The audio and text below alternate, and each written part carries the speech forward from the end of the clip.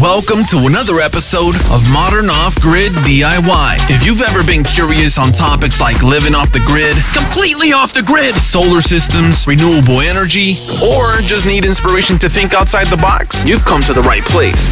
This is Modern Off-Grid DIY.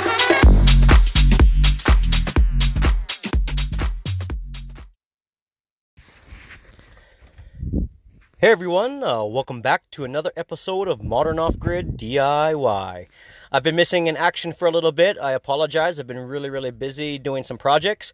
But I have a great update. As of today, about 5 minutes ago, I actually just completed installing my ground mount solar system. It's a very heavy duty system, guys. It'll withstand some really high winds, let's put it that way. It'll be here forever, guys.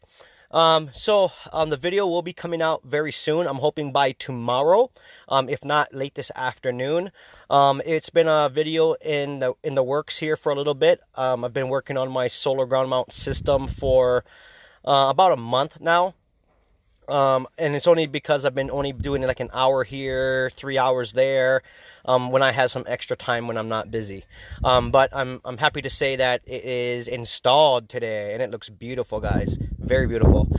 So definitely look out for that video, guys, and I'll keep everyone up to date.